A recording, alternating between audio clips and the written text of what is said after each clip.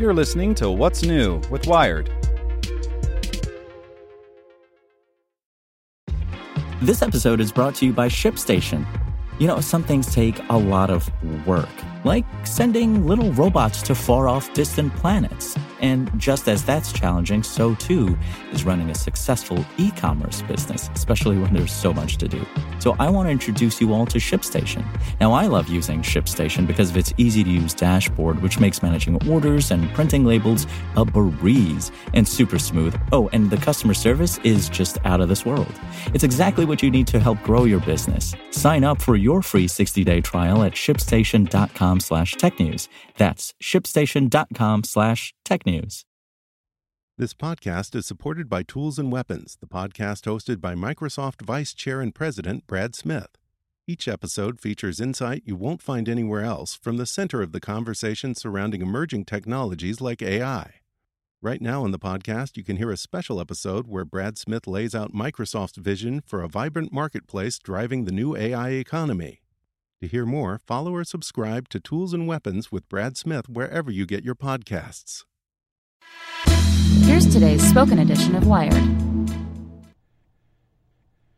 Palo Alto Networks has the broadest, most comprehensive cybersecurity for private cloud, public cloud, and SaaS environments because secure clouds are happy clouds. Protect yours today at go.paloaltonetworks.com/secureclouds.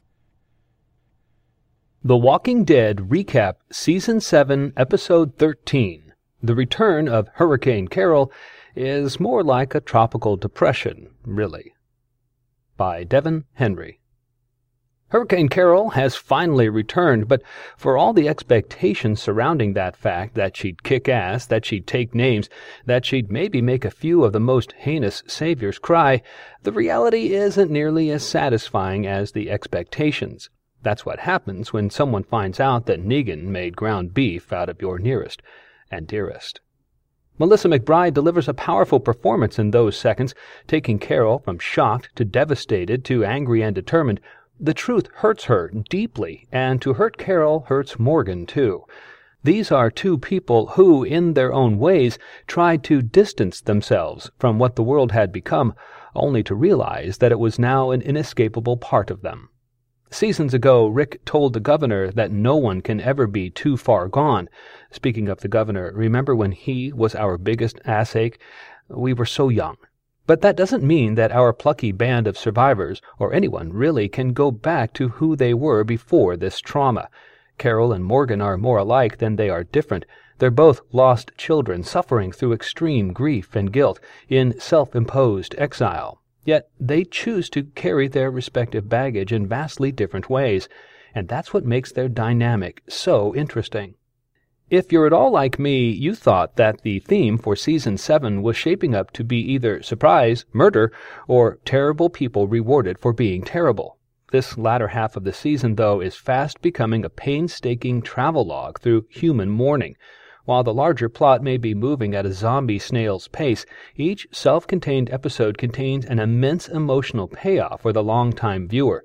For brand-new viewers, though, welcome aboard. Don't get too attached to anyone. Bury Me Here doesn't venture far outside the kingdom's walls, which A, offers the viewer a real look at a society we'd only ever seen glimpses of, and B, helps us imagine what society might look like if the apocalypse broke out at a theater camp.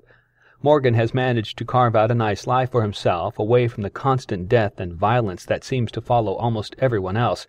He has the ear of the king, a peaceful place to live, and even somewhat adopted Benjamin as his younger brother and begun to teach them his special brand of stick-heavy Aikido. Carol, too, has settled into her hermit lifestyle, though not without a few interruptions from Benjamin, who is entirely too pure for this world. But Carol keeps her distance. Given her track record with plucky children, it's not hard to understand why. However, things take a sharp left turn when it's time to visit the saviors for their weekly tribute. Someone has blocked the road with shopping carts, leading Ezekiel and his people on a wild ghost chase that turns up not people or walkers, but a large red flag, a self-dug grave with the directions, "Bury me here." There is no me to be found, though, and so they continue along their way several minutes late. But now they're late, a fact that Gavin and Jared are only too happy to point out. Even worse, the tribute is a melon short, which would be an innocuous oversight if the saviors didn't decide to freak right the hell on out. Someone must die for this missing melon. Jared jumps at the chance to kill someone, and Richard jumps at the chance to die for the cause. Oh, and also, this being The Walking Dead, things go not at all as planned, resulting in our first tragic death of Season 7B. One fugue state, a lonely walk, and a hidden melon later, we learn through Morgan that the whole debacle was a setup by Richard, whose name I had forgotten but written in my notes as Backstabber McKevlar Vest, and you may remember tried to set Carol up with the aid of an unwitting Daryl. Richard, who seems to be chronically unable to read a room, suggests that Morgan just go with it. Later, he says they'll tell King Ezekiel. They make a false show of bowing to the saviors, and then catch them unawares. The pitch doesn't go well for Richard at the makeup drop the next day unless you count getting your ass choked out by Morgan as a victory. I wanted to show you that we get it, Morgan tells them, using Richard's death wish as a cover for his long con. While the show of force may have placated the saviors, though, it weighs on Morgan, prompting him to finally come clean to Carol about the fate of Glenn and Abraham. It's a touching and bittersweet moment in their tense friendship, and one with vastly different outcomes for both. Carol, the only person who could have changed Ezekiel's mind about fighting the saviors, sets off for the kingdom and her royal bay. Sorry, Daryl fans, but Ezekiel showers, and he has a tiger. There's no contest here. She finds him in his royal garden addressing a small weevil infestation. "We have to fight," she says.